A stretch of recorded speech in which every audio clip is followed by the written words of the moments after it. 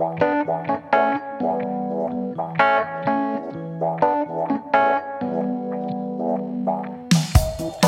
I'm Dave Kittredge, filmmaker in Los Angeles, and this is The Outcast, presented by Outfest, where we have conversations with LGBT creators and allies to discuss their work, their inspirations, their passions, and the challenges of getting our authentic voices heard. And my guest today is a incredibly prolific director of film and television, having directed But I'm a Cheerleader and Itty Bitty Titty Committee before moving on to a major career directing television. And get this, she's directed episodes of Gilmore Girls, Malcolm in the Middle, Looking, Nip Tuck, The Marvelous Mrs. Maisel, as well as one of my favorite series of the past couple of years, Russian Doll. I love that show so much. Jamie Babbit, thank you so much for joining us. Thank you. Hey, don't forget the L word. Come on. Oh gosh, I'm sorry. Well, I couldn't include you have had quite a career. Like, there are a lot, like, you know, you look on the IMDb for you and it's like, there's a list, man. You've had a lot. Like, why don't we take it back? Like, tell me, like, because you had done a number of shorts, and I know this because my short film was running around the festivals, and it was in this, I think it was in 98, and basically it was in these programs, and then what would happen is a lot of them, some of them were digital, most of them were 16 millimeter, and then they would stop everything. They would change it to a 35 millimeter projector with a scope lens. You shot a damn short in CinemaScope. You made us all look bad, and I always wanted to say, like, whenever my short was programmed in a bunch of shorts with that short that you did, I forget what it was called. It had one word in the title. Stuck. Yes. It was really good, and it was gorgeous, and they had these helicopter shots, and it was like this CinemaScope short, and everyone was like, oh my God, that's a movie. So I will tell you the funny thing about Stuck, that short film, is it was shot by the cinematographer who does The Marvelous Mrs. Maisel. You're kidding. That's so fantastic. And it's a stunning look. I mean, you had done several shorts before But I'm a Cheerleader. Yes, I did. My first short was a short called Discharge. That looked like shit. It was Super 8. So, hey, I have done a shitty looking short. And then I worked on the crew for a lot of big Hollywood movies.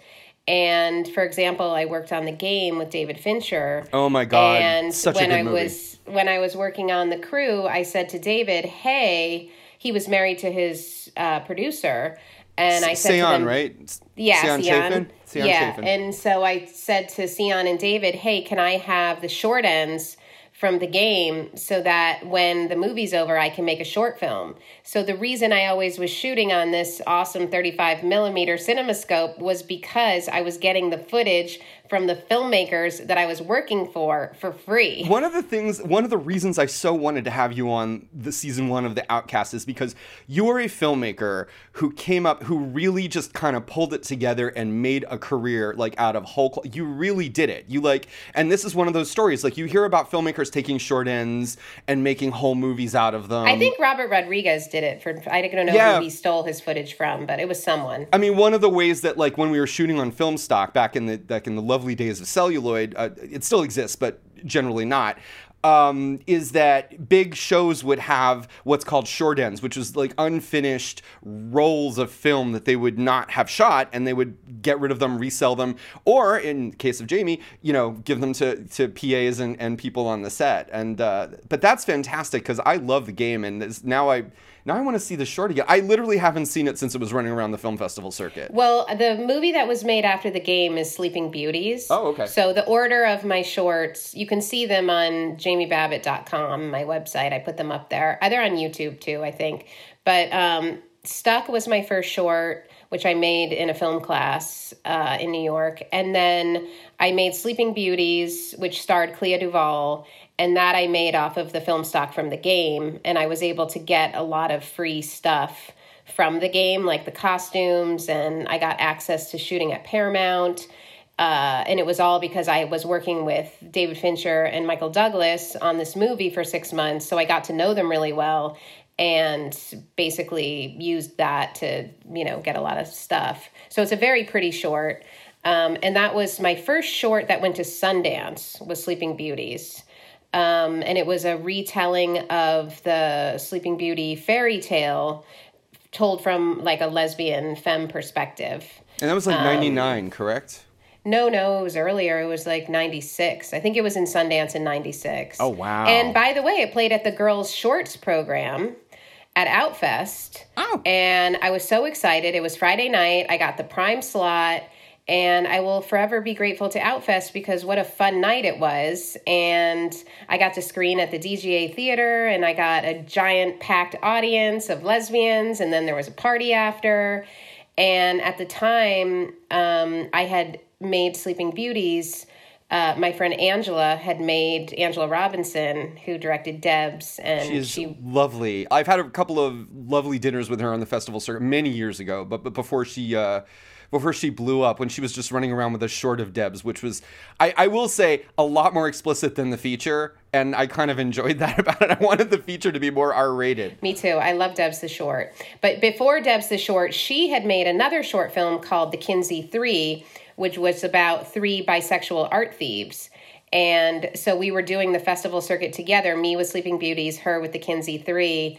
And it was so fun. And I remember, I think I got into the Girls Shorts program, which was like the best program to get into. And she was programmed before a feature. Mm-hmm. And I remember she was kind of disappointed because the better night was the Girls Shorts program. Anyway, all these memories were going through my brain because I went this year to Calamigos Ranch and saw the Girls Short program on this last Friday night. I was there last night, as a matter of fact. It's so wonderful to see short films in a drive-in, and it just brought back all these memories of how excited I was to screen my short for a big audience of lesbians. We're talking, it's the end of August, the very end of August, 2020, and Outfest just concluded, and I am very impressed with how they pulled it together in the year of the pandemic, between their digital initiative and these drive-in events up at Calamigos Ranch, which was just lovely, magical evenings. And for a minute, it felt like, normal again. Yeah, I thought it was really magical and a real blessing for the filmmakers to get a very hungry audience for gay content under the stars in Malibu. It was a beautiful setting and a real tribute to the power of queer cinema in times of need, which certainly in the quarantine we're all so isolated, and it was wonderful to be with so many queer people all in one space. So we're coming up on the 20th anniversary of But I'm a Cheerleader, which I don't know about you, it makes me feel like, oh my God, like I remember when this movie came out. I remember when this movie happened and everyone was talking about it. It is if you haven't seen it, it's just adorable and lovely, and you can find it on streaming. Natasha Lyonne plays a girl who is taken to conversion therapy because her parents and friends think she's a lesbian. For whatever it's worth, the character doesn't seems very confused by this. Although she comes to realize that everybody is right and she actually is a lesbian. But in conversion therapy, she meets Clea Duvall, and I want to talk about Clea Duvall because she's been, she was in your shorts. Were you friends with her? Did you find her? How did your involvement with Clea come up? Because I love her to death. Clea is an incredible actor, very understated and sexy and smoldering, but beautiful. And I was so lucky. I basically was spending a lot of time at the Laemmle Sunset 5 when I first moved to LA because I loved indie movies. And every time I would go see an indie movie, I would go down to Buzz Coffee, which was right next to the movie theater. Right. And there was this really cute, butch, very young barista named Clea. And Lana Turner was discovered there. So you discovered Clea Duvall and Buzz Coffee there as a barista. Yeah, and I always loved going to Buzz Coffee. I was dating at that time, and we were together for 14 years and had 2 kids and are still close friends and work together, Andrea Sperling, my girlfriend. But we were always like, oh, this girl is so cute, this barista. And she would always give us free coffee, which was awesome. And we were talking about lesbian stuff, and I had just moved to LA, and she was like, yeah, I live in Hollywood. And we were like, we live in Hollywood. And so we started hanging out, and I was like, what do you want to do when you grow up? And she was like, well, I think she was 17 at the time. Oh my God. And I think I was like 23. And she said, I want to be an actor. And I went to the Hollywood high school, the one on Fairfax, right, with like pictures of Judy Garland and stuff. and I want to be an actor. And I said, well, do you have an agent? And she said, I do. The only person that this agent represents besides me is the Where's the Beef lady. Clara Peller. So it was Clara Peller and Clea Duvall were her clients. And I said, well, I want to be a director. And she said, oh, cool. And anyway, we just started hanging out. And at that time in LA, there was a really popular coffee shop that all lesbians went to. Buzz Coffee was not a gay coffee shop per se. Right. But there was this gay coffee shop with Melissa Etheridge's ex-girlfriend owned it called Little Frida's. And it was on Santa Monica Boulevard in West Hollywood. It's now a nail salon. But Melissa Etheridge's ex, she ran Little Frida's. And it was certainly the coffee shop that the L Word was based on, because it was... as in Frida Kahlo, and there were a lot of live musicians and poetry readings, and Riot Girl music was all the rage. This was the 90s, and so Clea and Andrea, my girlfriend, and I would go to Little Frida's and meet girls and listen to music and talk about politics and talk about our dreams of being feminist artists and punk rock heroes to women, and basically... yeah, we just became really good friends. And then when I was working on the game and I got this film stock, I was like, okay, I want to make a movie. And Clea, to me, felt very much like a Prince Charming. And so Andrea had just produced a Gregoraki movie at the time with this wonderful actress, Sarah Lassay, who vaguely looked like me. So I cast Sarah Lassay as the Sleeping Beauty and Clea as the Prince Charming. And made this kind of weird fairy tale short, which got into Sundance in 1996. And when I went with the short, Clea had just starred in her first indie movie, which was playing in competition at Sundance. Oh, wow. And it was a director named Kip. I can't remember what the movie was called, but she was so great in the film, and it was in competition. I don't even know if it got a release, but Sundance was kind of discovering her, which was great. And then she ended up getting the Robert Rodriguez movie, and Melissa Painter, someone I knew, ended up casting her in this Daryl Hannah movie. So she just had she kind of blossomed around the same time she was in my short. And so she was really auditioning a lot and booking a lot of movies. And I said, hey, Clea, the short was so successful. Let's be at Sundance next year, and you'll be the star of the movie that I'm going to write and direct. And she was like, well, I'm a little worried about doing something so gay because, I'm just worried that my career is going to be over before it starts. Right. And it was the 90s. That's every actor who was gay felt that way. Like, you can hear that from any actor that was in anything in the 90s. Yeah.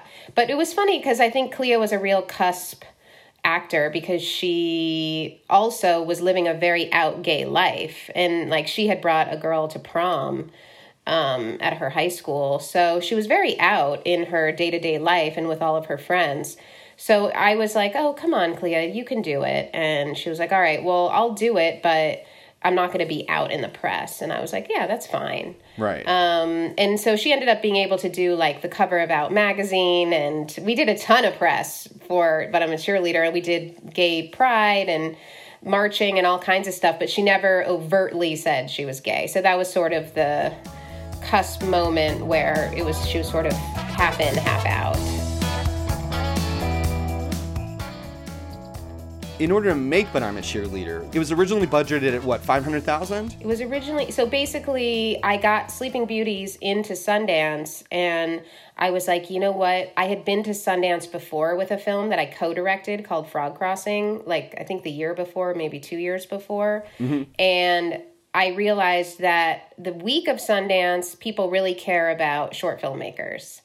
And then a month after Sundance, they've moved on to something else. So I was like, okay, this is the second time I'm going to Sundance with a short. I made a mistake the last time where I didn't have my next project ready. Right, in hand to hand it to them, yeah, right? So I was like, no matter what, even if it's not totally done, I'm going to have a feature script ready to go. and Clea can star in it, and they can watch Sleeping Beauties and very easily make the jump to this is what the next movie's going to be. So I was at a Hollywood, like, assistant party, because here I am, like, 25, 24. And so it was all assistants. And I was asking around, hey, does anyone know a writer who might be willing to write a gay comedy about gay rehab, conversion therapy rehab? And I met this girl at a party who just graduated from USC grad school for writing. And she said, you know what, there was one gay gentleman who was in my class, and he wrote a script about a gay football player. We graduated last year. I think he's still working at USC as an assistant to the dean. Here's his info. You should contact him because he seems like he might be right for it. So I called him and I was like, hey, can we meet at a coffee shop in WeHo? And basically at the coffee shop, I said, here's all my research on Exodus International. There's a documentary. These are the characters. This is the basic story. Here's Act 1. Here's Act 2. Here's Act 3. And do you think you could write this? I have no money, but I have a deadline, which is the Sundance Film Festival, and it's 3 months away. Right. Do you think you could finish a first draft of the script by Sundance? Because I really think I can get it made, but I need to have the first draft at Sundance. And he actually FedExed me the first draft of I'm a Cheerleader to Sundance. And obviously we did 1 million rewrites after that as we were going into production, but it was the basis. You had the basis. It was the basis. Yeah. And that was Brian Wayne Peterson. And, he wanted to kill me by the time we were shooting because I literally think, it was no money. And I think he did like 40 drafts or something. I mean, it was totally insane. And neither one of us are in the union. So like we've never gotten a dime from that movie, but it started both of our careers, and he has a really nice television career too. So maybe he'll be a future podcast. One of the things we should talk about also is the production design, which is so cute and poppy. I love David LaChapelle. His photo books were really popular at the time. And there's also these two gay artists, Pierre Gilles. Yes. I don't know if you know their stuff. Yeah, but yes, go check out their images if you're listening and you haven't. Pierre Gilles. Gilles. Yes. You have to. It's really, like, if you're not familiar, you need to. Yeah. Anyway, beautiful gay artists who do very erotic, sometimes nude, young, beautiful gay men in a very stylized world that they create with like flowers and backdrops. And there's this other movie that I absolutely loved that was on bootleg at the time called Pink Narcissus. Yes. Strand did a remaster of that a few years ago. It's a very important gay film by an artist named James Bidgood, who was not even credited in the film due to all sorts of drama at the time. But it's a gorgeous, poppy, like shot on Super 8 and 16 millimeter, but mostly on Super 8, if you can believe that. Colors that and nudity and the gorgeousness of this adorable man had to be like 19 or 20, who's, largely without clothes, but, just enough that's covered. But it's a very important gay movie. And it's so hot and erotic and beautiful and very pink. Very. So I was really into Pink Narcissus. I was into Derek Jarman, who also had really beautiful gay stories in this fantasy worlds. Edward Scissorhands, the whole Tim Burton world at the time. And then there was another French movie I was really into called My Life in Pink. Yes. Which Mauvais is about Rose. Yes. Yeah, Mauvais and Rose, about a gay kid who I think now would be considered trans, but basically it really goes into his fantasy world, and it's this very pink, beautiful world that this kid lives in. And all of those things I gave to the production designer with Barbie Dreamhouse. And I said, I want this movie to look like the Barbie Dreamhouse. And then I went to Toys R Us with her, and we walked down the pink aisle and the blue aisle. And I said, look how gender conforming our crazy world is. And look at the toys that we're inundating kids with and teaching them about the binary. And it's so fucked up.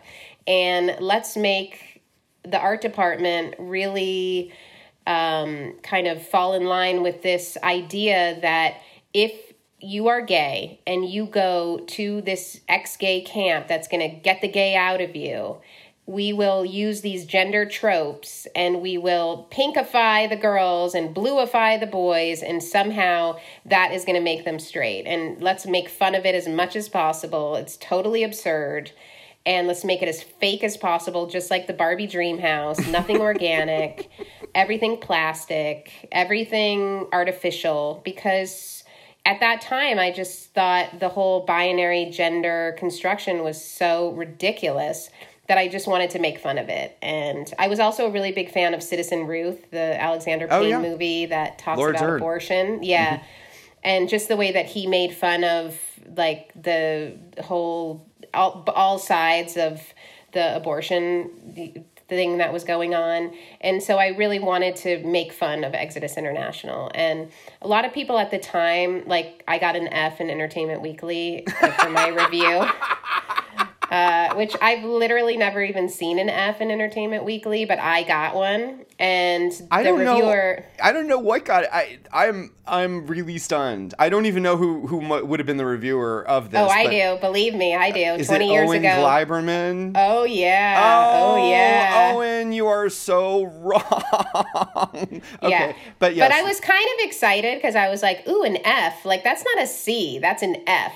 That's I got my straight boy panties in a twist grade right there. That's what that is. So I was like, I knew I had struck a chord because I remember the first festival I played at.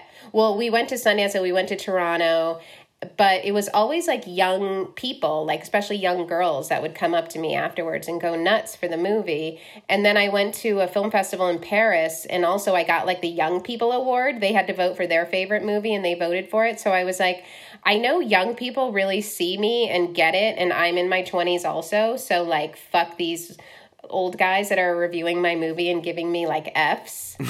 But I think if I gave a fuck, I would have quit directing. But because I was so energized by their disdain for me, it really helped propel me to keep going. Any gay film, it went through a certain level of scrutiny that I don't think a lot of other independent films had to go through. And one of the things that you had to go through also is you had a big public battle with the MPAA over But I'm a Cheerleader, and it was extremely, extremely unfair. Yeah, because when I made But I'm a Cheerleader, I was like, oh, this is a movie for kids. And it's very pop. My favorite movie was Clueless. So I was like, I want to do a gay movie in the vein of Clueless that's about a femme who's really empowered and who saves the day.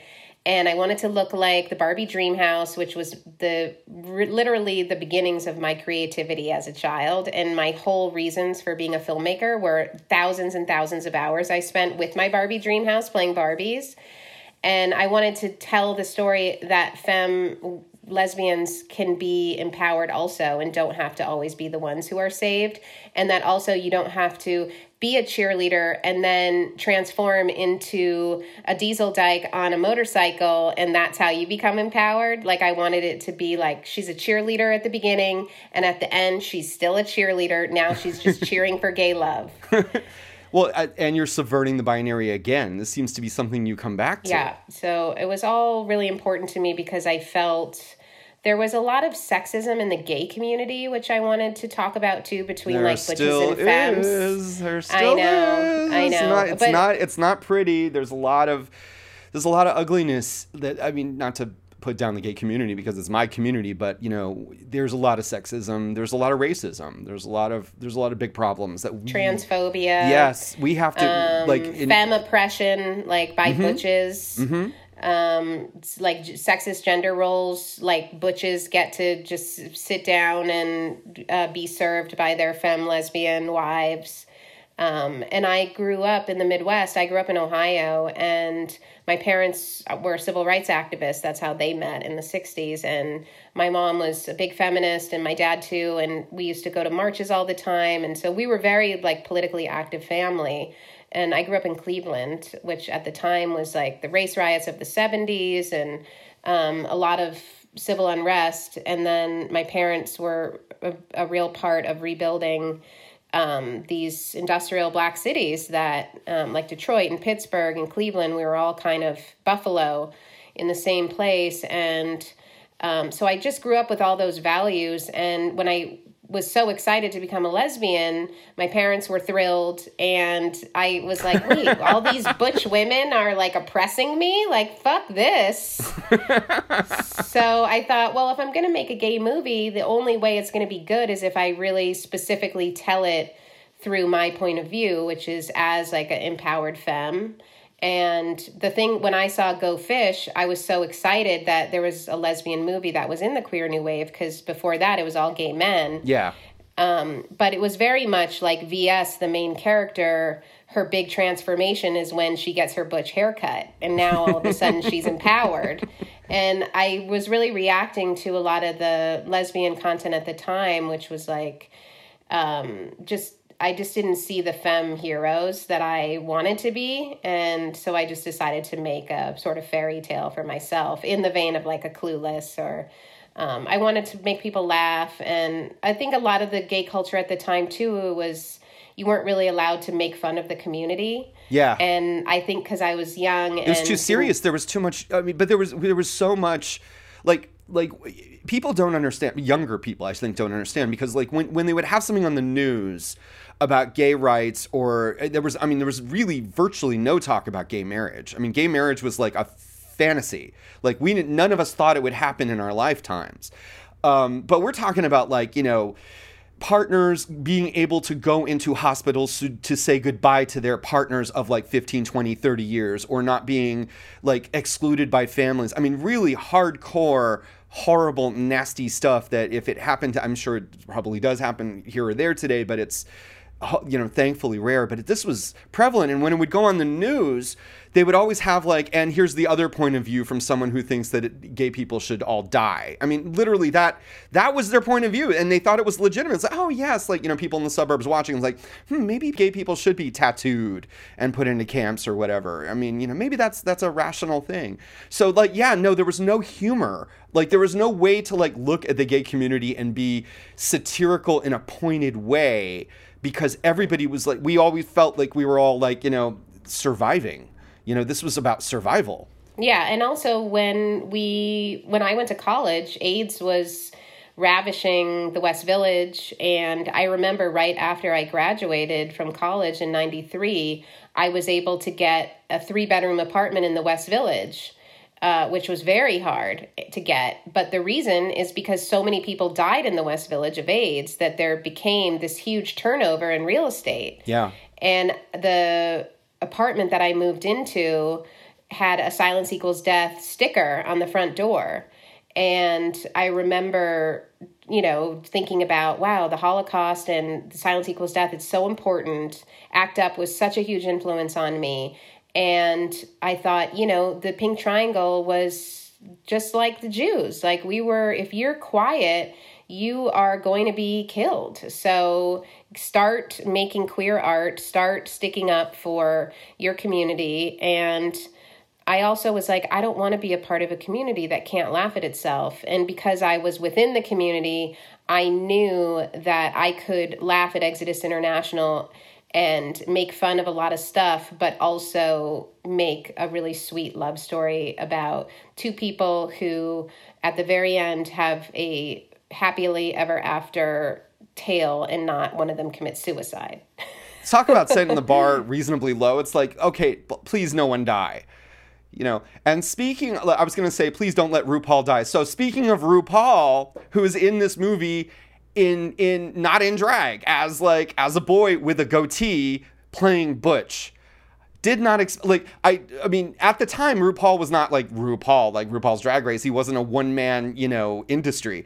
But looking back on it, it's like, he was freaking hilarious. He was so great. I remember seeing him on the Oscars, and he was co-presenting with Milton Berle. And that was the year that I cast him. And he went out in his he had a big pop song at the time. You gotta work it, work supermodel. it, girl. Yeah. And so he was invited to the Academy Awards to present. And he looked amazing and went out and presented with Milton Berle. And Milton Berle said something really mean about drag queens. And It was an improv. It was an improv, and Rue was Did not have quick. shredded him and said, oh, you're in diapers right now, said something really mean. And it was so clear that it was just like Rue couldn't stop himself because it was so fucked up what Milton Berle had said. Yeah. And I remember just thinking, wow, this is a fierce queen. I must meet her. And she actually submitted a headshot. And I saw the headshot and I was like, oh, that's so perfect because RuPaul Charles, because, you know, the counselors at the gay rehab were all ex-gays. So they were all once gay and now they're butch. Right. And I thought that would be so funny to see RuPaul, who at that time no one had seen him as a man, be this counselor trying to teach people how to be straight. I just thought, this is genius. But let me meet him because maybe like she's such a fierce queen that she's going to be really difficult and diva-ish. And I have 50 cents to make this movie in no time. So let me see. So Rue came into the office and was so lovely, is so smart, really sweet, very hardworking, always prepared, and was really excited about working with Eddie Cibrian, who he immediately said, oh, I know who that guy is. Oh, yeah, he's great. He'll be great. I'm sure he was excited. I'm sure. We were excited to see him. Yeah, he's very easy on the eyes, Eddie Cibrian.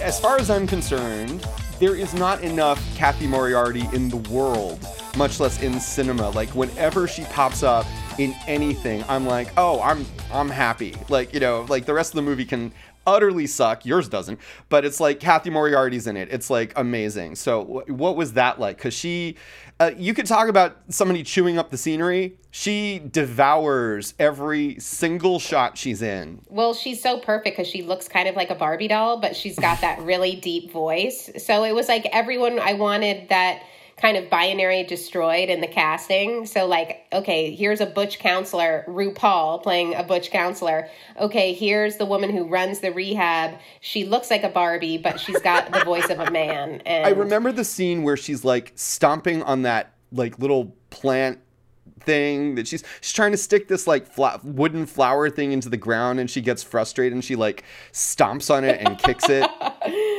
Yeah, that was an improv. That was definitely an improv. Because what happened was the production designer said, okay, so what is she doing at night where her son comes out? And I said, well, let's give her some business. How about watering the flowers? But because she's so not into nature, because nature is gay, because like if you have natural instincts to do anything, that's wrong. So how about her flowers are all plastic because she doesn't like natural things. She likes ordering things and fake things. So she'll have a bunch of plastic flowers and she can be watering them, which is basically just spraying them with a spray bottle to kind of clean them. And the designer was like, okay, I got it. And so I had Cathy like spraying these flowers, and then of course one of them fell over, and so she just threw it because she was like, what the hell am I doing? This is totally insane. I'm like, yeah, your character's nuts.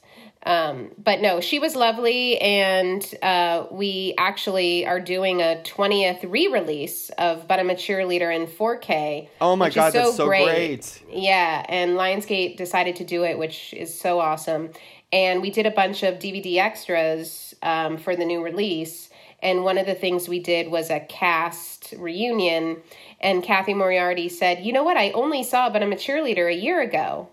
And I said, really, Cathy? Like 19 she never years? Watched it. She never watched it? I mean, this is not a movie that kind of crawled onto like DVD release only. This was like in theaters. This made money. This was actually a minor hit. It played at the Angelica for I was in New York at the time. It played for a while. Yeah, but no, Cathy's not in our gay world, you know. She's like a LA woman who owns a pizza shop in Beverly Hills, and it was not in her orbit. But she said a year ago, a gay friend of hers said, hey, I want to come over and make you dinner. Let's watch But I'm a Cheerleader. And she said, oh, I've never seen But I'm a Cheerleader. And he was like, what? It's a classic. You're crazy. It's so good. You're so good in it. And she's like, I am? The movie's good? Oh, like, okay, first of all, I can't imagine Cathy Moriarty making pizza. But now I need to know where the Kathy Moriarty pizza is. You can do this now, or you could like email me later. I don't care, but I want everyone who's listening to this podcast to go there. It's called Mulberry Street Pizza, which Mulberry Street is the in Little Italy. Little Italy in New York. And when Kathy Moriarty moved to LA, she opened up Mulberry Street Pizza in Beverly Hills. Look it up on Yelp. And it's right there. I am absolutely going to get some Kathy Moriarty pizza. This is like literally something I'm going to put on my calendar for the next week. Somewhere I'm going to go break out and get some Kathy Moriarty pizza. So, But I'm a Cheerleader was a hit. It made a few million at the box office, which is like a really good deal for an independent film at the time, especially a gay movie. I remember there were a couple of others that like were moderate hits, like Incredibly True Story of Two Girls in Love, and even Go Fish. But I'm a Cheerleader had I don't know I don't have the numbers in front of me, but it did very well.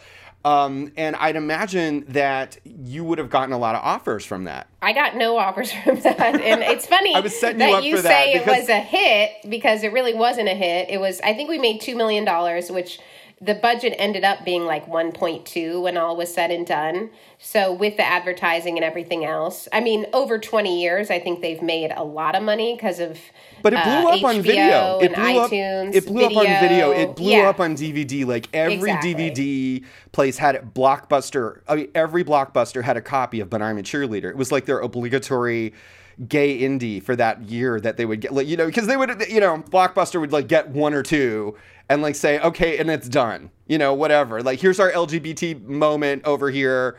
There it is. But I'm a Cheerleader was, everywhere. I mean, people saw it all over the place. So like, regardless of like, I mean, it made $2 million at the domestic box office, but it made a ton of money on DVD, and certainly Lionsgate wouldn't be doing a 20th anniversary release if it weren't a big seller on home video. Yeah, I do think it did really well. And actually it was on the Criterion channel, and yes. A lot of great things have happened over 20 years. But I'm just saying, at the time, if I had been a different person, I would have quit directing because the reviews were so bad. Look at Variety. Open up a pizza place. Variety, I got an F. Entertainment Weekly, I got an F. Like, I mean, people hated the movie. Yeah, and most reviewers are older men, and, they didn't get it or they were offended. Older white men. Owen Gleiberman, I think, is straight, but the guy at Variety was gay, and he was just offended. So I don't know if it did well, but I was very lucky because I got an agent at Sundance, and it happened to be Clea and Natasha's agent, and which was my only offer. And I said to my agency, look, I just want to make money. I don't want to wait tables after Sundance. Like, can you get me some kind of paid job? And they said, well, don't you want to just make indie movies? And I said, no, I want to make a living as a director. I'm a lesbian. Like, lesbians are poor. Like, we need health insurance. I said, I'll do commercials. I'll do TV. I'll do anything. And they said, okay, well, cool. There's this one show. It's very late that it got picked up. It's on this crappy network, CW. And it's called Popular. And why don't you go in and meet with the creator? Because a lot of people are already booked. And so there's not a lot of, like, you're not going to be competing against big directors because you don't really have a resume. And I was like, okay, great. So I drive my car. It's my first interview with a professional person who's going to like pay me money to direct. And the person who wrote, and he's very new to TV, he's never done TV before, is Ryan Murphy. Yes. So little show called Popular, which ended up running for quite a while. Yeah, it was 2 years, and I just had a great interview. Like, I really liked Ryan. He really liked me. We were both like, we're young. We've never done TV. We're super gay. We love it. We're, like, into the same stuff. But I'm a Cheerleader hadn't been released yet, so he hadn't seen that. He had only seen my short, Sleeping Beauties, with Clea. And, so I worked on Popular for 2 years with Ryan. And to his credit, I can guarantee you, he told the CW, hey, I'm hiring this girl. She's never directed TV before. And they went, oh, hell no, you can't hire her. And he probably said, go fuck yourself. And he wasn't even successful. He was new. But he's just a singular person who doesn't give a fuck. So there are quite a few people, if we're going to talk about Ryan Murphy for a moment, there are quite a few people who got their first breaks in directing television by Ryan Murphy. I know at least a couple of people who had no TV experience And Ryan Murphy did exactly what you're describing. And he's kind of known for nurturing new talent, especially for LGBT people and people of color and minorities, to give them chances directing television. But I mean, I know you were involved in the DGA, and I think still are involved in the DGA, like an outreach.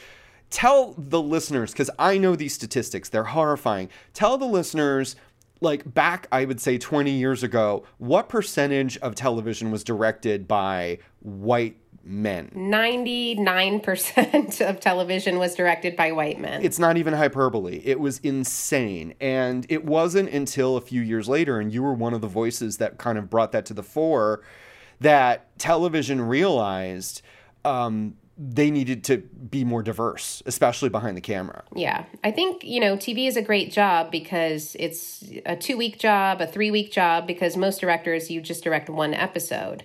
And then if they like you, they'll hire you to direct more episodes. But it's a great job because it's in the union, it's very well paid, it's a very short amount of time so that you can still make your weird indie movies and make no money. So it was a good balancing act for me. But, a lot of very mediocre people wanted to do it. And it's like any job that's well paid and has great benefits.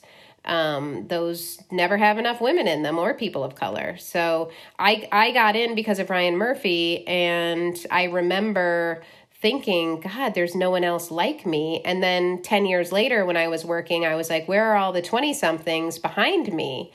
And I really didn't see any women coming up behind me. And it wasn't literally until like Me Too, where the studios were scared of getting, sued, that all of a sudden they started opening the doors to people who didn't have as much experience. And thank God, because how can you get experience unless you're given your first shot? Right. So, and I honestly think the shadowing programs and all of that made it worse. Like, I never shadowed in TV. And the truth is, if you've directed indie movies, you've worked on a very tight schedule. And TV is actually easier than indie movies because you have a great crew that's a union crew that can perform at a very high level. And you have more time than you did on your indie movie. So, but you're still shooting a crazy amount of pages in television. It's not a feature. It's like an indie feature, but but you're still talking about like 5, 6, 7, 8 pages. Yeah. 8 pages a day. It is a lot. But you know what? If you've done an indie movie and you've worked on the crew and you have some experience doing other stuff in the film industry, you can do it. And it took a movement to get the studios to finally open up the gate a little bit more. And it's still terrible. I mean, it's not great, but it's definitely a lot better than when I started. And thank God for people like Ryan Murphy, who just didn't give a fuck and promoted people and hired people and told the studios to fuck off.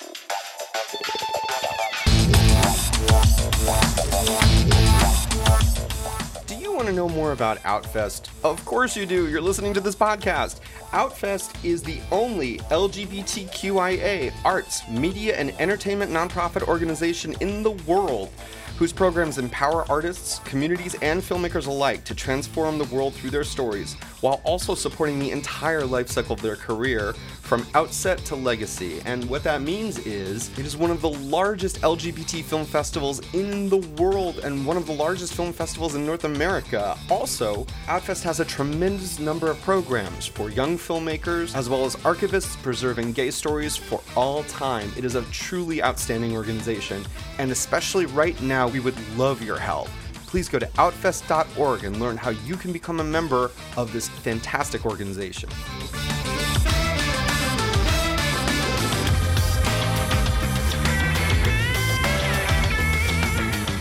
So there's a phrase that film nerds use a lot called the journeyman director.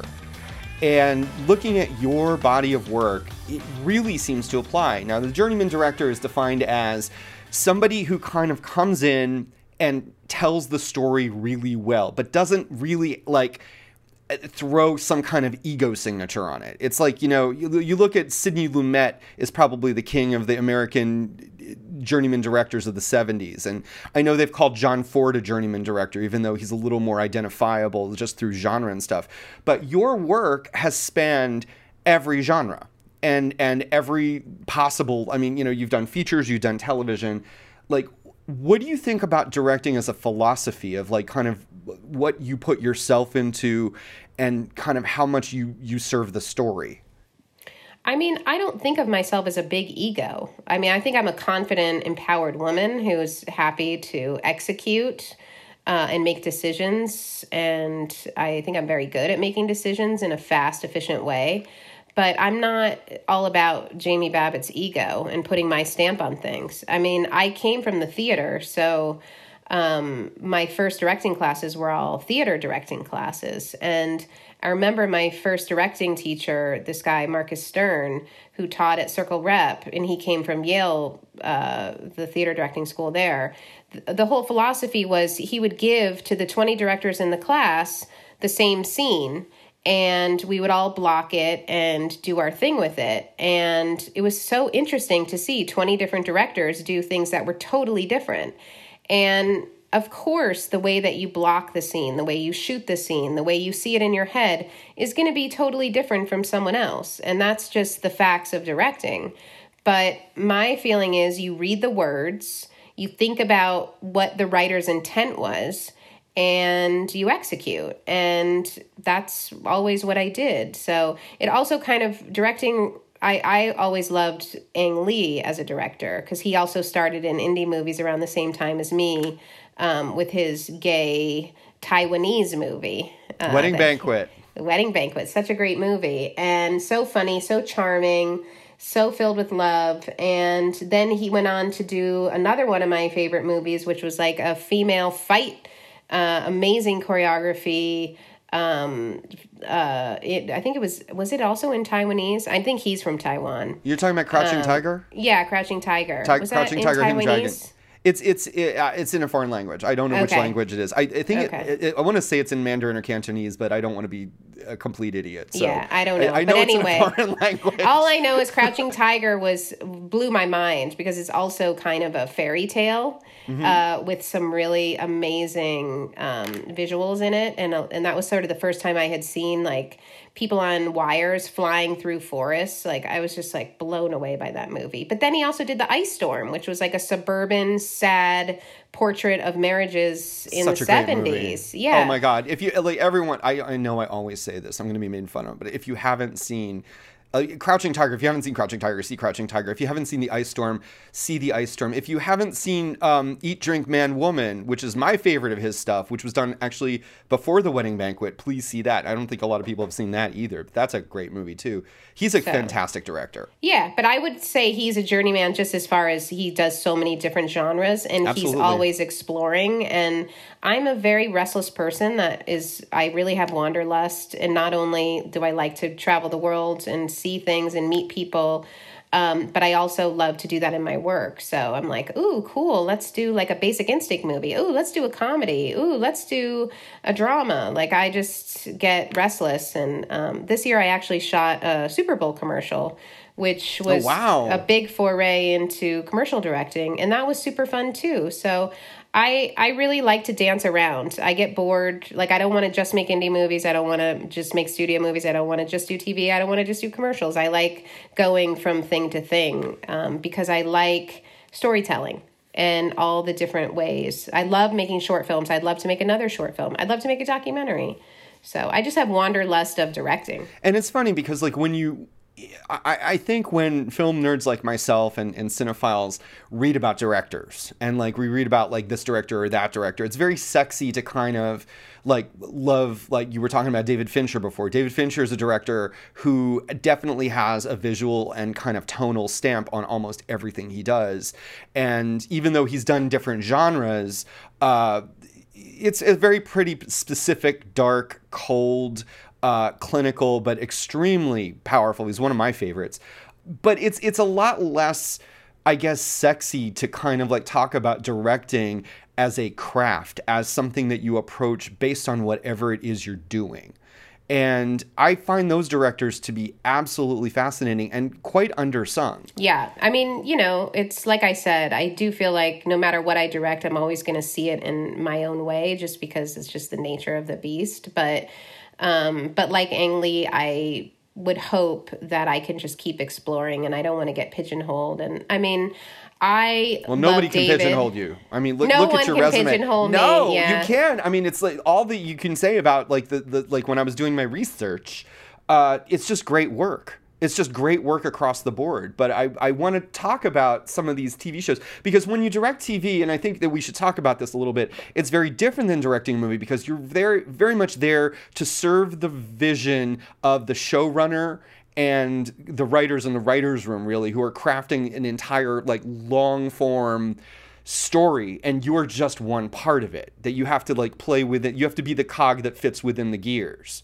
Yes, that's true. Although I would say the person who directs the pilot is really setting the visual tone for the entire show. So like Leslie Linka Glatter, she directed the pilot for Gilmore Girls. And she had just come from directing a million West Wing episodes where they were doing all the Steadicam work that Tommy Schlamme did on the pilot of the West Wing. Yeah. And really elaborate, like 360 moves. And so when she directed the pilot for Gilmore Girls, she said, I want to do this in a lot of oneers with the Steadicam, the way she was doing the West Wing. And because she really loved it and thought it was such a fun kind of dance-like way to do choreography. And Amy loved it. And anyway, they ended up doing it for the pilot. And then it became the mantra for 6 years on Gilmore. And I did 18 episodes where I was really learning how to dance with the Steadicam and how to block oneers, really elaborate oneers. And then we just kept doing it. And Marvelous Mrs. Maisel, which is nominated for Emmys every year, I got to direct on that. And it's just an extension, honestly, of the language, the cinema language that was started by Leslie Linka Glatter in the pilot of Gilmore Girls. So it's just interesting to see how artists evolve. Amy's obviously taken it times 1,000.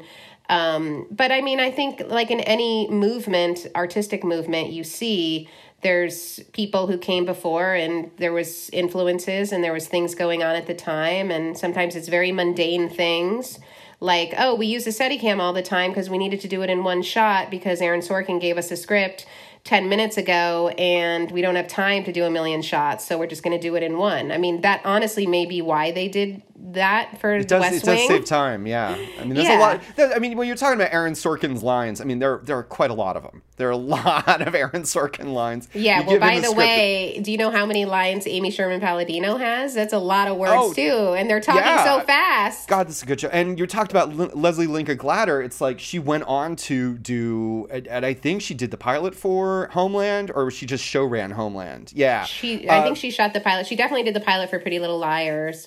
And it's such a different style, though. This is such a different style. It's like another like journeyman director is like where we're talking about. Have you directed pilots? I have. So I just had one of the biggest pleasures of my life. I got to direct the pilot for A League of Their Own, the new Amazon series. So it's a 1 hour re-envisioning. Every gay listening to this is like, what? Yeah, I want to tune in now. It's so incredible. It's an hour show. It's very queer. We did a deep dive on all the real queer women who are a part of the league. We interviewed all of them. They were on set. One of them told us that 70% of the women's baseball league, professional women's baseball league, were lesbians. They were all hooking up. I was so interested in the real stories of the 70% of the league that were lesbians. Which is what one of the players told us. All the hookups, all the girlfriends, all the fans, all the girls on the other team. Oh my God. And then there were I need also, to see this right now. I need this in my veins right now. Yeah, it was so fun. And it was Abby Jacobson stars in it. She also wrote it with Will Graham, who did Mozart in the Jungle. So 2 queerdos who wrote it. I got to direct the pilot, and it takes place in the 40s. Very gay, and also talked a lot about the African-American players, the women who were kicking ass at the time. They integrated with Jackie Robinson in the male league, but they never integrated the women's league. And so we talk a lot about the black players and their characters in the show too, and the Negro League, and the friction between the two leagues. And anyway, it's a very modern look at what really went down in the 40s. And I'm so excited that I got to be a part of it. And it's coming to Amazon soon. I cannot wait.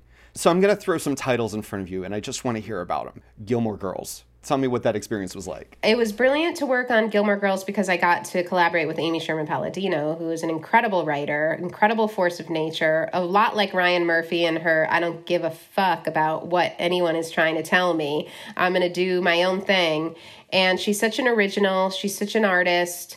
What a force of nature. So just being in her path was an incredible thing. And that was, I think, literally my second interview after Ryan Murphy. I interviewed with Amy Sherman-Palladino. Wow. So I got real lucky in the Whatever 90s. luck you have, I want you to like shine some of that on me and, for that matter, the election. Yeah, she's amazing. So that was the best part of that. As far as the actors go, that was tough. It was 18 episodes, so we went through a lot together. But I had a veteran actress, Lauren Graham, who could do that fast dialogue, could memorize things in a second. And then I had Alexis Bledel. This was her first role. She wasn't really that interested in being an actress at the time. I think she really likes it now. But at the time, she was very undecided because she was going to NYU and she had to pull out of NYU to do Gilmore Girls. Oh, wow. You know, it's hard to be a kid and be on this very fast-paced show. She had to memorize, I think, 15 pages of dialogue a day. And we weren't allowed to do another shot until we got it word perfect. So the actors had to get the and the and the but. And they had to speak really, really fast. And if they got it wrong, we had to start all over again. So it was a very tough shoot, but brilliant writing, brilliant acting. And we were all kids and we figured it out together. So it was a lot of fun. Malcolm in the Middle. You know, I did not enjoy working on that show. To be totally honest, if you notice in the show, everyone's yelling at each other. And let's be honest, the person who wrote that show yells a lot. And it was just a very unpleasant environment, to be honest. Very sexist. I felt not supported as a female filmmaker. They had kind of burned through women directors, held us to these weird standards that none of the men were held to. I absolutely adored the producer director, this guy, Todd Holland, a gay man who's wonderful, talented. He has a long history in of movies and stuff. Yeah, and really into Black Lives Matter. And even at the time, like he was very ahead of his time, very out, Black husband, loved him. And he's like the Steven Spielberg of TV directing. He's so talented. So that was an absolute joy to work with him. He's done a lot of really cool stuff. Yeah, he was an early mentor to me. I don't know if he knows that, but he was an early mentor. So I adored working with him. I did not enjoy the creator of that show. What about Nip Tuck? Nip Tuck was super fun. Those actors were amazing. Christian, who was Ryan's kind of doppelganger on the show, straight doppelganger, plastic surgeon. What a fantastic actor he is. And, you know, he's actually JFK Jr. in Australia. His dad was prime minister. Oh, I didn't know that, actually. Yeah, and what a beautiful man, Julian McMahon, inside and out. Talented actor, hardworking, had no issues with nudity, which he had to do a lot of nudity on that show. And it was just a blast. Like, it was back to Ryan's insanity of like crazy plastic surgery stories. I love Ryan's mind. He's just wildly innovative, totally inappropriate, very queer. Like, they were straight friends, but they had such queer energy together. And it was just a lot of fun to work on. I'm actually dying for you to do an American Horror Story episode. I think that would be so much fun. I would love to. Yeah, I would love to. I would just love to work with Sarah Paulson. She's so talented, and she's really in that staple Ryan Murphy actor right now. Dirty Sexy Money. Dirty Sexy Money was so fun because Donald Sutherland is one of the most talented actors I've ever looked at on the monitor. I mean, that guy can play 3 different intentions at the same time. You see in his eyes so much depth. It was crazy. Like, talk about one of those old timers that you work with and you're just blown away. And I worked with a lot of old timers where I'm like, they don't have it anymore. But not Donald Sutherland. And also, what a hard worker. He would always come hours before the call time. I'd be like, he's like in a scene like 5 hours from now. Why is he here? And the ADs would be like, we told him, but he wanted to come. And Oh, we would that's also do these big family scenes, and all the other actors, we would let them leave because, like, we were just turning around on, a day player. And the only actor that would stay is Donald Sutherland. And he'd be in his winter jacket. He wore curlers in his hair because he had like this beautiful mane of silver hair. And he always wore Crocs. He's Canadian, so we forgive him for the Crocs. And he would never leave. He was like, nope, there's an actor that's acting. He looked at me 3 times in the scene. I'm going to be there for Oh, him. that is so. I've always loved him, and your story has made me love him more. He's incredible. He's a thoroughbred. So that was a real pleasure. And obviously, Peter Krause and so many other actors. It was a great cast. It was a on great that cast. show. Yeah, that was a lot of fun. Speaking of great cast, the United States of Tara. I mean, Toni Collette, another thoroughbred. Holy shit. That performance, that show, I don't know. I don't even know how you keep up that kind of energy for the run of a show. So those of you who don't know the United States of Tara, it was a Showtime show, if you like in around 2010, and she played a woman with multiple personalities. And this is Toni Collette, who can play anything, and she does. She plays anything. She plays, how many different personalities does she have? I forget how many. It was like 6 or 7 at least. Yeah. And they were all so distinct. I would imagine that it's just like, red meat, just like being able to like direct an episode of this show. It was incredible. And she was just such a funny, amazing woman, very lighthearted, could easily be cracking jokes in a really thick Australian accent. I would say action, and she would instantly have an American accent and be one of her personalities in a crying scene. Like, she's not method in the way that she had to be in a dour mood preparing in between setups. Like, it rolls off her back. She makes it look so easy. But what she was doing was just so incredible. And that was also the DP of Marvelous Mrs. Maisel, David Mullen, who is one of the most delightful DPs that I will ever work with. And I hope to work with him again and again. A true genius. But I got to work with him on Stuck, my short film. I got to work with him on United States of Tara. I got to work with him on Smash, which was so fun. I want to talk about Smash because one of the other podcast episodes, we interviewed Michael Mayer, Christian Borle, and Jonathan Groff. Jonathan Groff wasn't on Smash, but I got some great dish about the pilot of Smash, and anybody who doesn't know, like, who's a Smash fan, because I watched every episode.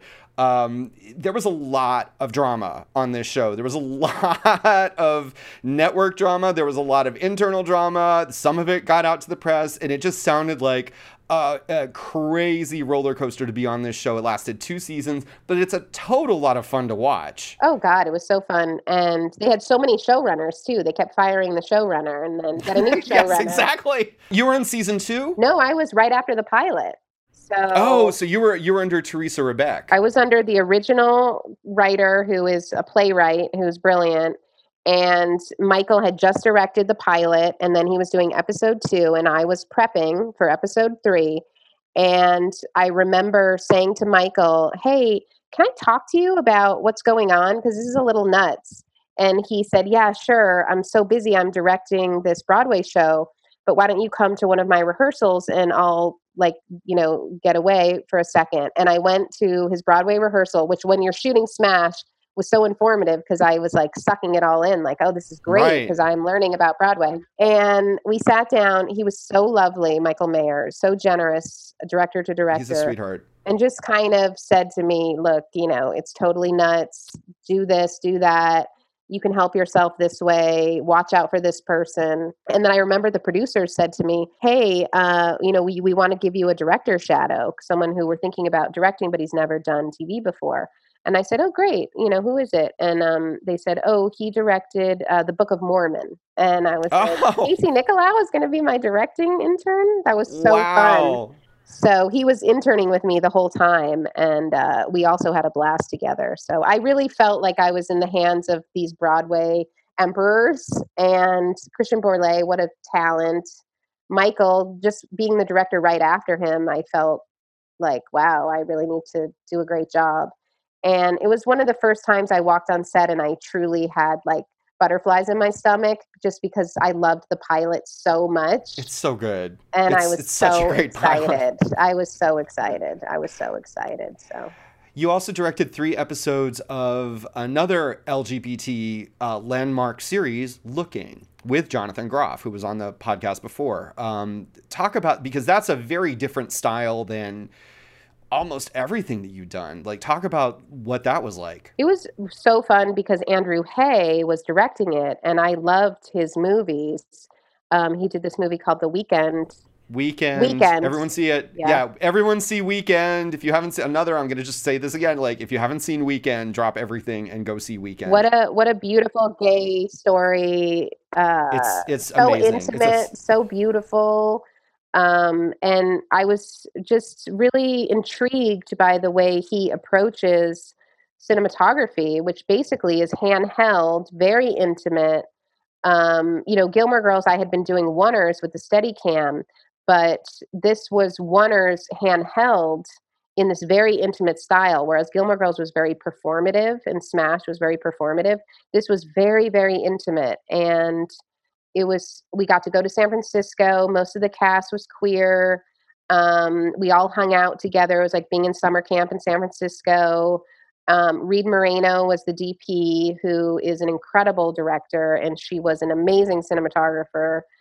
So I was very lucky to collaborate with her. And then number 1 on the call sheet was Jonathan Groff, one of the best actors of all time, who's just a love bug and insanely talented. And we got to do sexy stories. We got to do sex. We got to do, I had a scene where 2 guys are having anal sex. One guy pulls out, comes on his boyfriend, and some jizz gets into his boyfriend's eye. And then the boyfriend freaks out and wonders, can I get HIV through an eyeball?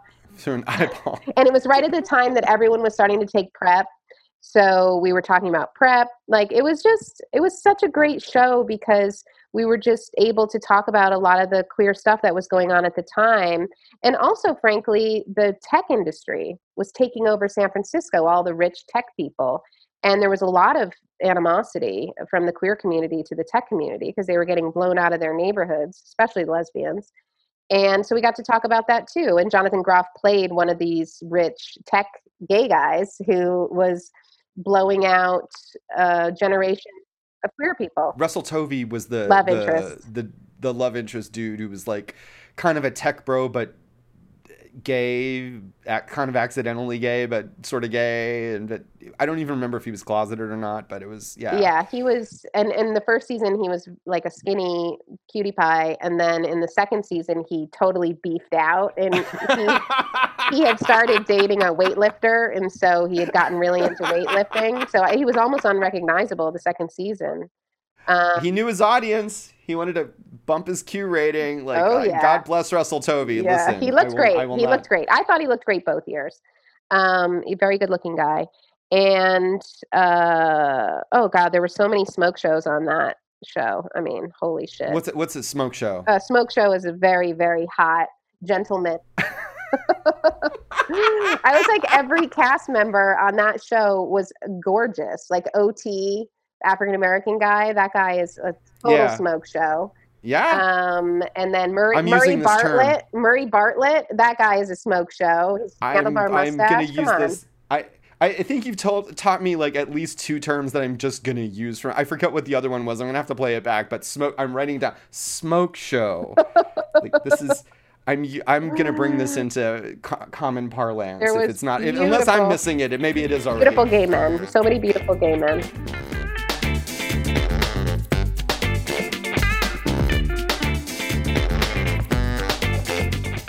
I do want to hit a couple more because like you have so many credits.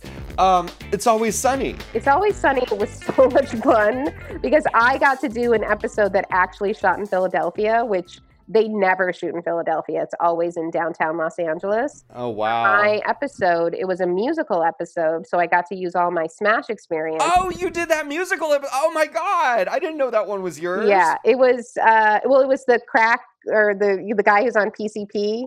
That one, yeah. Oh my God. You've made television history, Jamie Babbit. So fun. And I also got to, they block shoot. So I did, I think 3 episodes in a row.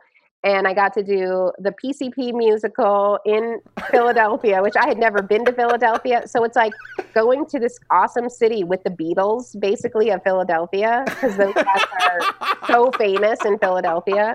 So that was really fun. And shooting a musical in the streets of Philly in like every beautiful location was incredible. And then I also got to shoot the coming out episode where the creator of the show, he was raised by two lesbians. His brother is gay, who also works on the crew. He's still a photographer.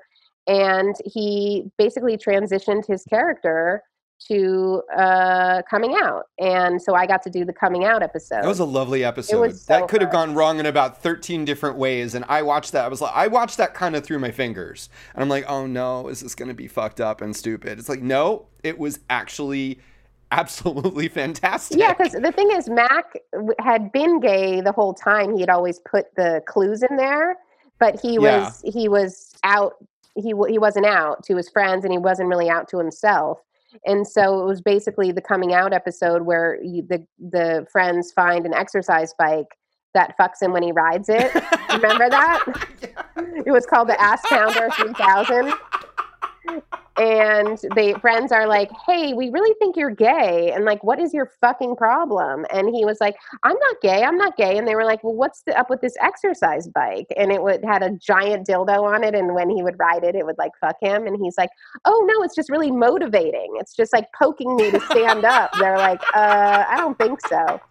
But I will say that the great thing about Mac's character is that, that show is so wrong, it's right. But Rob, the creator of Always Sunny, grew up in a queer family. His moms are lesbians, his brother's gay. Like, it was important to him to do it right, and also in the Sunny way, which is, of course, it's going to be so wrong, it's right. But they went to Gay Pride. They went on the float. Like, there were bomb threats that year at Gay Pride in LA, and they still went on the float. Like, he is a real advocate for the community, and I applaud him. What about Girls? Girls was so fun. I was such a fan of the show. And at the time, I really hadn't cracked into HBO.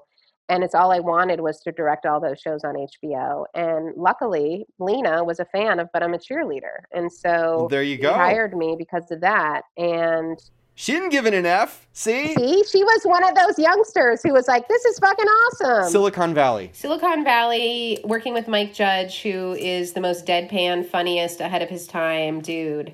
I mean, he created Daria. He created Beavis and Butthead. I mean, come on, that guy's amazing. Was never really a fan of Beavis and Butthead, but I remember when I interviewed with Mike, I was like, wait, he kind of sounds like Beavis and Butthead. And then I realized, oh, Mike Judge is the voice of Beavis and Butthead, which was very shocking to me. But once I got to know him, I realized he was actually making fun of those guys. He's not one of those guys. He's actually like a cool nerd who is like, fuck those guys. So then it made me realize, oh, maybe I should have watched Beavis and Butthead. But I don't know. It was like too like bro for me. But I did like Daria and Silicon Valley, working with Zach Woods and Kumail, Thomas Middleditch. I mean, all those guys are like head of the curve comedians and amazing improvs, great writing. What a dream team. So that was fun. It was a lot of boy stuff though. And let's talk about Mrs. Maisel, because we brought it up before, but that is a stunning show. And you were like, yeah, every year it's up for Emmys. It's like, yeah, there's a reason every year it's up for Emmys, because it's amazing. It's a great show. Marvelous Mrs. Maisel was fun because I hadn't worked with Amy since Bunheads, where we had like 50 cents to make that show. And I just have known Amy for so many years. I mean, I've known Amy for 20 years. So getting to work with her again for the first time with a budget, for the first time with the support of a network behind us, for the first time with just these amazing collaborators, the production designer, the costume designer, they're all like the top people in New York. So it was such a cool tribute to Amy that 20 years later, I get to step into her palace and direct this incredible ensemble of actors with every tool I could want. And the great thing about a really high budget show, and when I say high budget, they have so much money on that show. But the great thing about a high budget show is that you dream in your mind of what it will look like when you read the words, and you can actually execute it. So there was like a scene in my script where it said, Midge, the lead character, she's going on a comedy tour and she's going through Pennsylvania and she stops at a phone booth and she makes a phone call. And I said, well, if she's in Pennsylvania, it might be Amish country. So it'd be really fun to have an Amish market behind her and maybe someone's, in their Amish outfit and they're riding one of their horse and buggies by.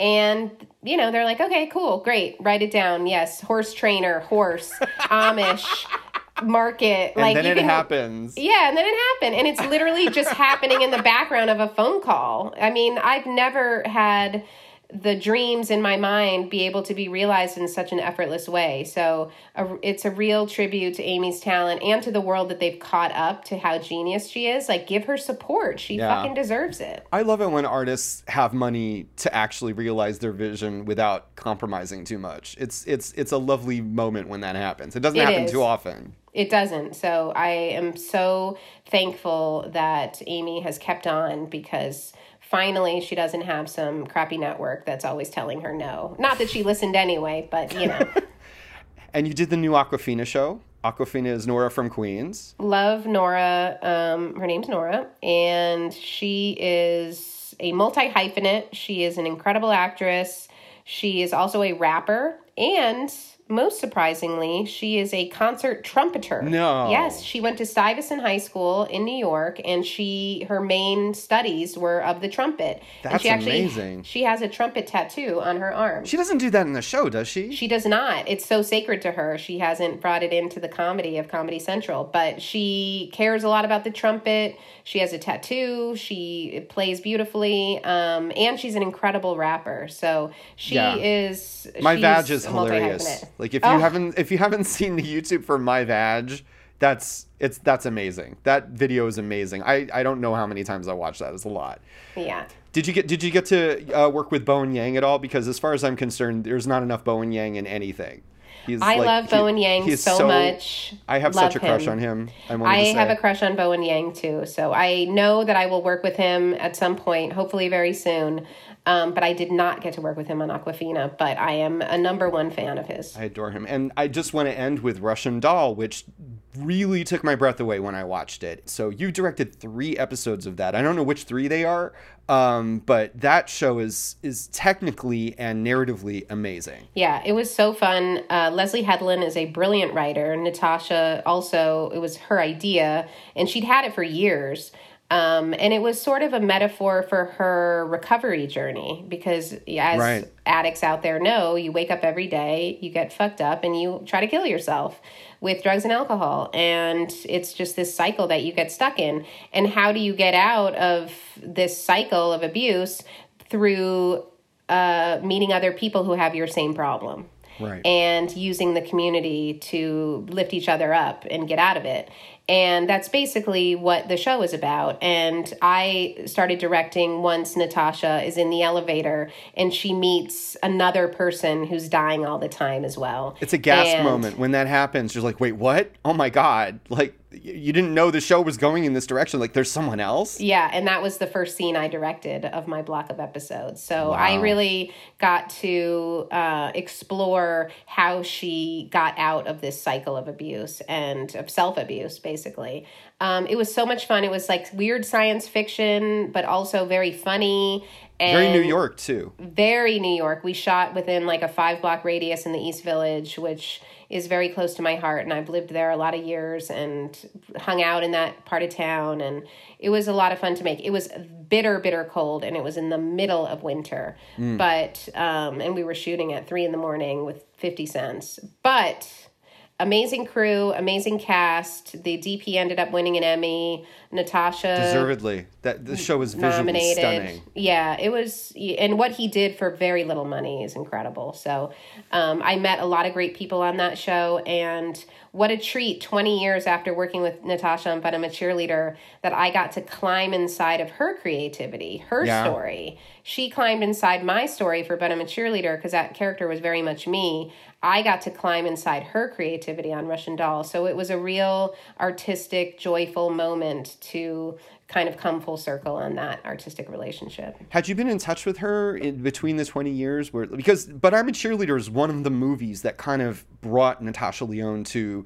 the forefront. That and The Slums of Beverly Hills. Those were the two movies that like really like kind of cemented her as an indie kind of icon for a while. And then she had her own issues, like, you know, some of which were substance related, but there were other issues. Like I think she had a heart thing that was just congenital. It was like there were just medical issues she had to deal with. I mean, what was that like throughout that time and then coming back to her? I really thought, so when I made But I'm a Cheerleader with her, obviously artistically, I was so in love with her. She's so talented.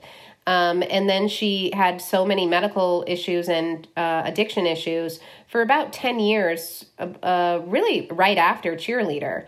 And so she kind of fell off the map. And by map, I mean, she really was insulating herself from all of her friends and was living a very fringe life with a lot of addicts. And so, no, I lost touch with her completely. And I actually thought probably the next time I heard her name that she would have been passed away, just because I know the cycle of addiction and how awful it can be. And my mom ran a drug rehab center, so I knew how, you know, it really is a life or death situation. So to roll film on her again as a sober person and to be able to tell such a unique, brilliant, funny, sci-fi, fucking cool story from someone who's come out of that addictive cycle for 10 years, it was unbelievable. I was filled with so much joy. And, you know, there's so much grace in the world at times. I mean, the world can be so painful. And then there's these moments of grace where you're like, I'm looking at Natasha on a screen. I never thought she would come back from this. And she did. And what a fighter, what a brilliant woman, what an incredible artist. And she lived to tell the tale. And what an amazing tale she tells. I'm going to ask two more questions. One is, how are you holding up with the pandemic and all this stuff? Like just as an artist or just as a person?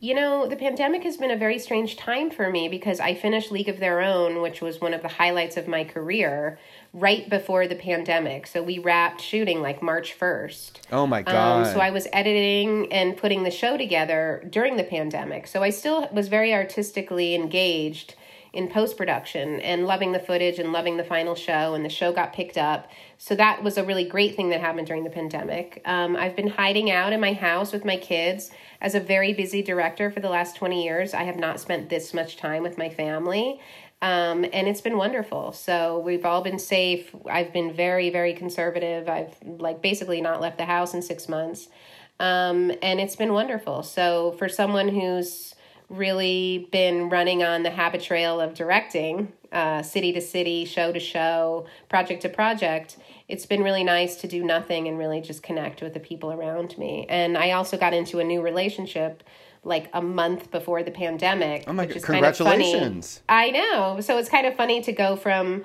casually dating someone and then a pandemic hits and you're basically in retirement together. Yeah, well, you gotta get serious or not serious pretty quick. I know a few of my friends who were like, oh, we've been dating like 2 or 3 months, and then it's just like the pandemic is like, okay, so it's kind of back to pre-prep, you know, HIV stuff. Am I going to trust you with my life? Yeah. You know, 100%. Are you going to be good? Can I trust you with this? And, you know, I'm glad that you guys took the step. Yeah. So her name is Hillary Levitt. She's a TV producer, very talented, very smart, and had never seen But I'm a Cheerleader, which is one of the things that came out during the pandemic where she had to admit to me that after we started dating, she was like, oh shit, I need to watch But I'm a Cheerleader. So the last question I ask, and I've asked everyone in season 1, aside from the advice, just do it, what advice would you give up-and-coming filmmakers and directors? I think it's important for up-and-coming filmmakers and directors to make it happen for yourself. Because the more that you empower yourself to keep the momentum of your career going, the more likelihood you will have of succeeding. And I think a lot of mistakes that people make is they say like, oh, I'm waiting for my agent to give me notes. I'm like, who gives a fuck what your agent thinks about your script? Or my agent said he was going to get it to blah, blah, blah person. And you're like, your agent's never going to do that. Like, you get it to that person. So I think it's just important to really put all that stuff in your own hands because you're the only one that is going to care the most. So yeah, just do not put your dreams and hopes and desires into the hands of other people. Like, make it happen for yourself. Well, Jamie, this has been inspiring and lovely. You are a director who has made her own path and has made amazing stuff. And I can't wait for everyone to see But I'm a Cheerleader again after 20 years, because the thing holds up. I just saw it for the first time in a while a few days ago, and I was like, oh my God, this is still just hilarious and lovely and wonderful. Yay. So thank you so much for being on The Outcast. That was my little But I'm a Cheerleader. Yay! Now I'm going to do a cheer. 2, 4, 6, 8. Who do we appreciate? David. Yay, David. Oh my God, I'm so embarrassed. I'm turning red.